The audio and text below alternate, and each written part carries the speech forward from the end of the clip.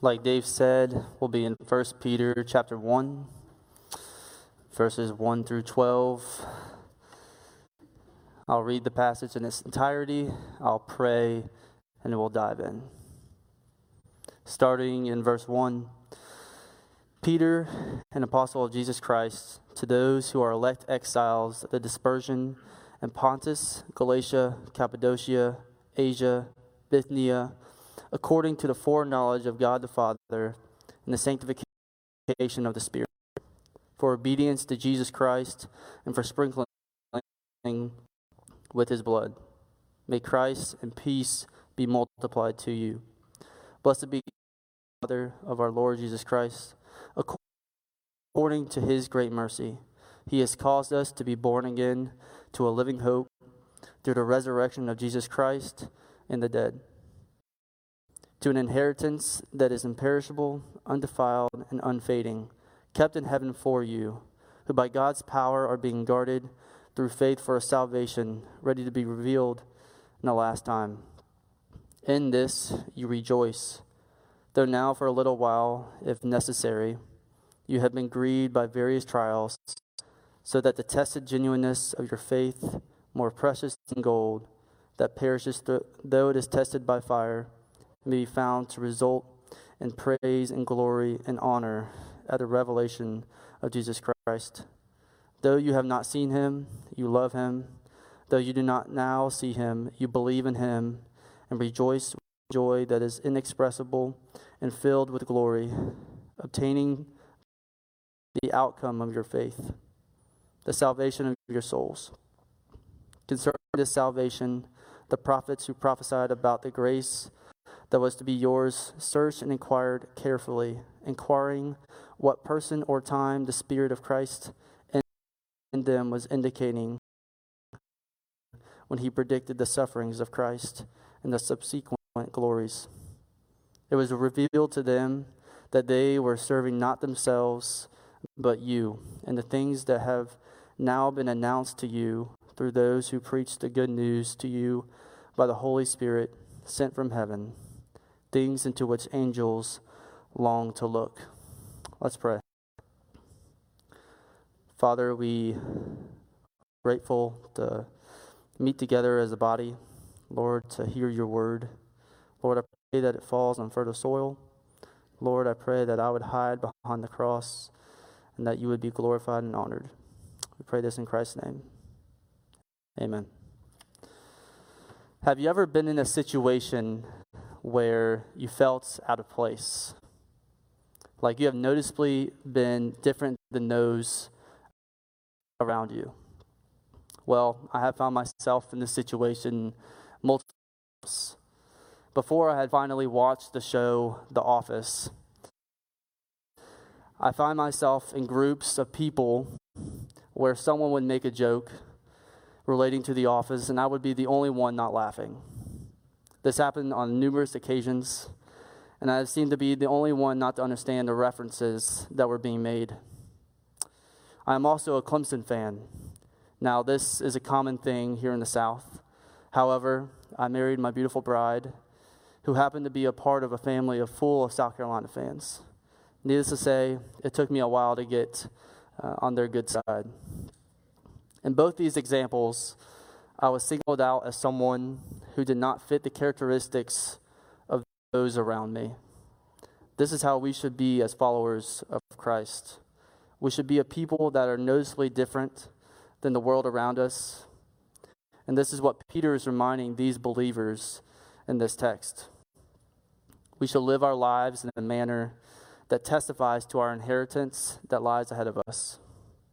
Peter is writing to these Gentiles facing persecution from the Roman Empire.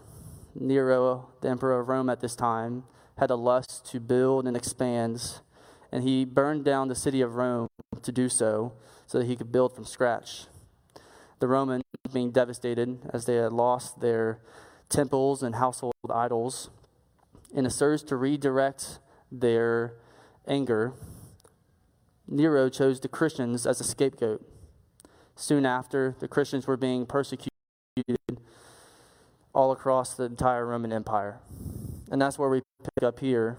Peter is writing to encourage these believers to live victoriously in the midst of hostility and suffering. Verses 1 and 2 is a brief greeting. Verse 1, Peter, an apostle of Jesus Christ, to those who are elect exiles of the dispersion of Pontus, Galatia, Cappadocia, Asia, and Bithynia, according to the foreknowledge of God the Father and the sanctification of the Spirit, for obedience to Jesus Christ and for the sprinkling of his blood. May grace and peace be multiplied to you.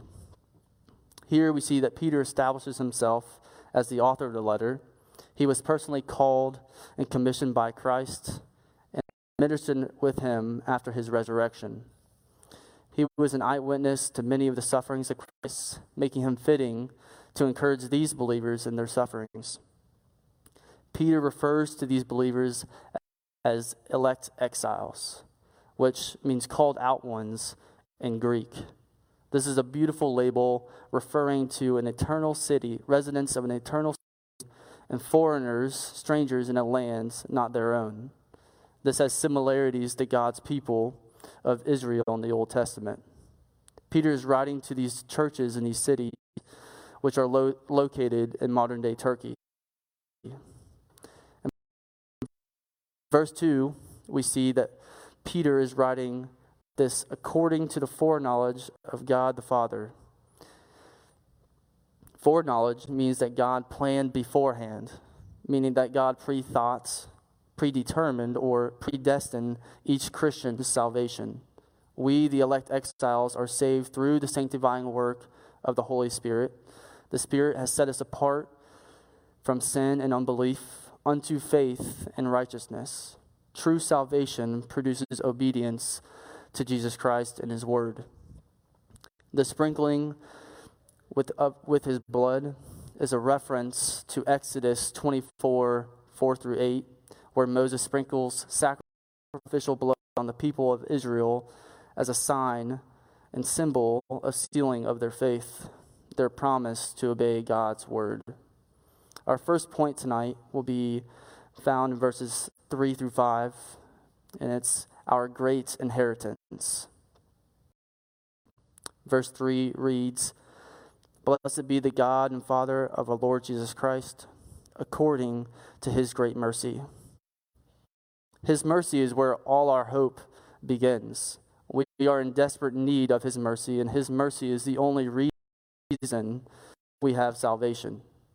As Keith made the point this past Sunday, we all deserve wrath, but God is merciful to his people. It is important to notice as well that the New Testament authors, the amount of times that they reference Christ post the cross, they never go too many verses without referencing back to him. This should be the same for our minds and in our mouths in our daily lives. We should never get tired of reminding ourselves and those around us of his mercy that we have received through Jesus Christ. He continues, as he has caused us to be born again into a living hope through the resurrection of Jesus Christ from the dead. How can one be born again? Well, through the resurrection of Christ. You cannot luck, work, or hope your way into this inheritance. It is through Christ alone. The resurrection is what secures our status as born again, and we have a second resurrection to look forward to. Since we are born again into a living hope, our life now has direction, meaning, and purpose. Let's run a race focused on Christ and our ultimate heavenly home. Remember, we are exiles in this world. What are we born again into? Well, an inheritance that's imperishable, undefiled, unfading, kept in heaven for you.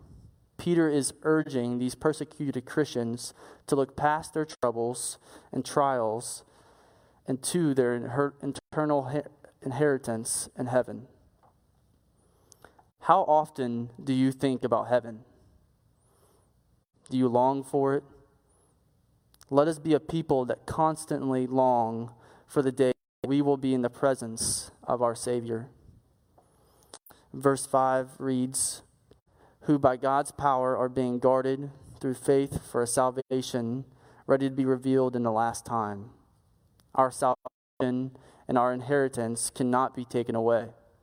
We are being guarded by God himself. We cannot be written out of God's will. Beloved, we shall live freely, knowing we have an inheritance waiting for us that is unmatched. Our second point tonight is suffering well as a follower of Christ. This can be found in verses 6 through 9. Verse 6 reads, in this you rejoice, though now for a little while, if necessary, you have been grieved by various trials. We can rejoice, for we have the promise of heaven and what is to come. However, it is probable that our lives will be filled with struggles and trials. There is comfort in this uncomforting promise of suffering, and it is that Christ, our Savior, went through pain, struggles, temptations, sufferings, and trials. The one that we devote our lives to went through the same struggles we go through. Look to Christ as our ultimate example. Christ went through sufferings, temptations, and trials while he was on this earth and was submissive to the Father's will. But verse 6 is a bummer about verse 7. Verse 7 is here to tell us the purpose of our suffering. Verse 7 reads, so that the tested genuineness of your faith, more precious than gold, that perishes though it is tested by fire, may be found to result in praise and glory and honor at the revelation of Jesus Christ. And there are a couple passages that support Peter's argument here in verse 7. James 1, 3 through 4. For you know that the testing of your faith produces steadfastness, and let steadfastness have its full effect, that you may be perfect and complete, lacking in nothing. Romans 5, 3 through 5.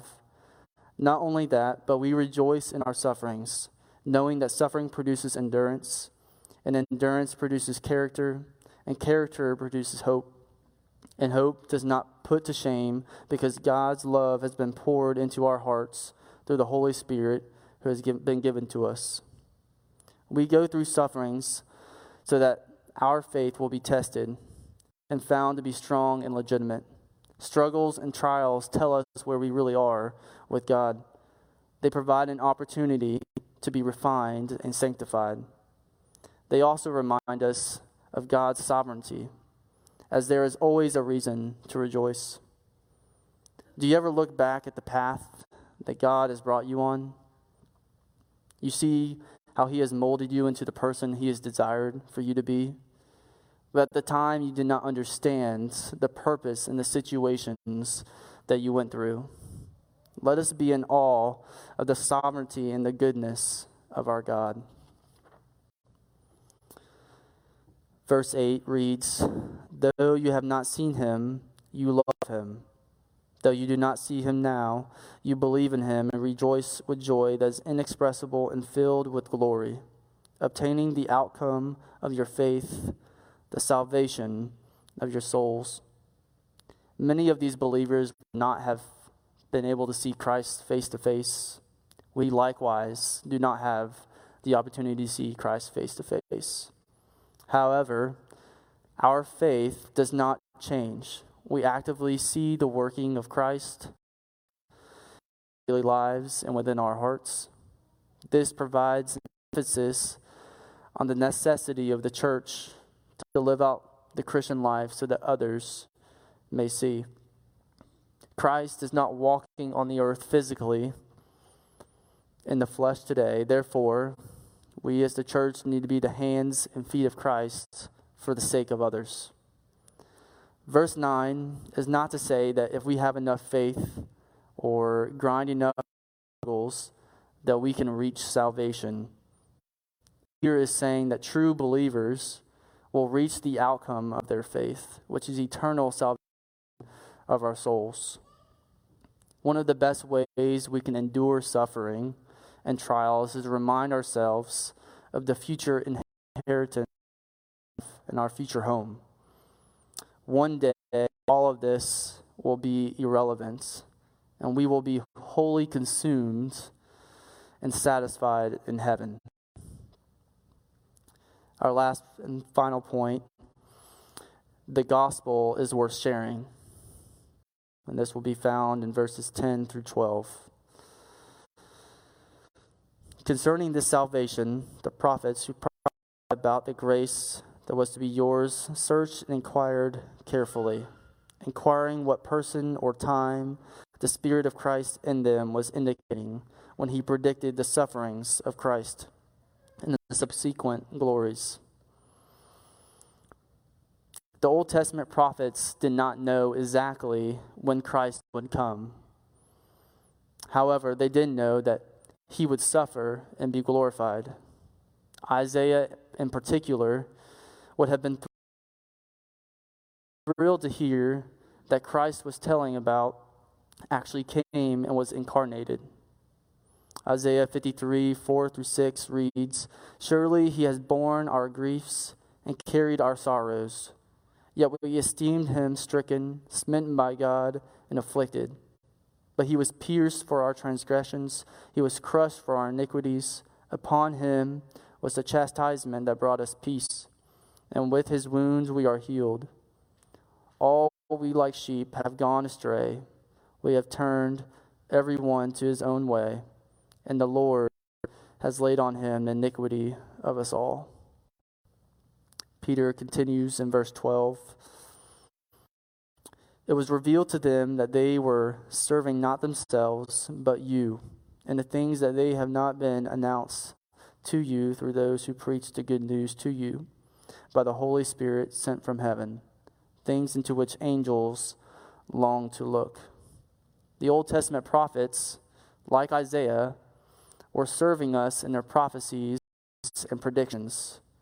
We get to enjoy being on this side of the cross, not wondering when and where the Messiah was coming, but we know in fact that he did come.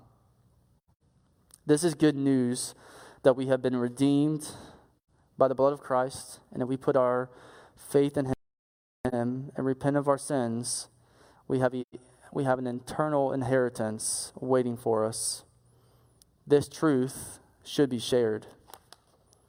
For Romans 10, 14 through 15 reads, "How then will they call on him in whom they have not believed? And how are they to believe in him of whom they have not heard? And how are they to hear without someone preaching? And how are they to preach unless they are sent? As it is written, how beautiful are the feet of those who preach the good news."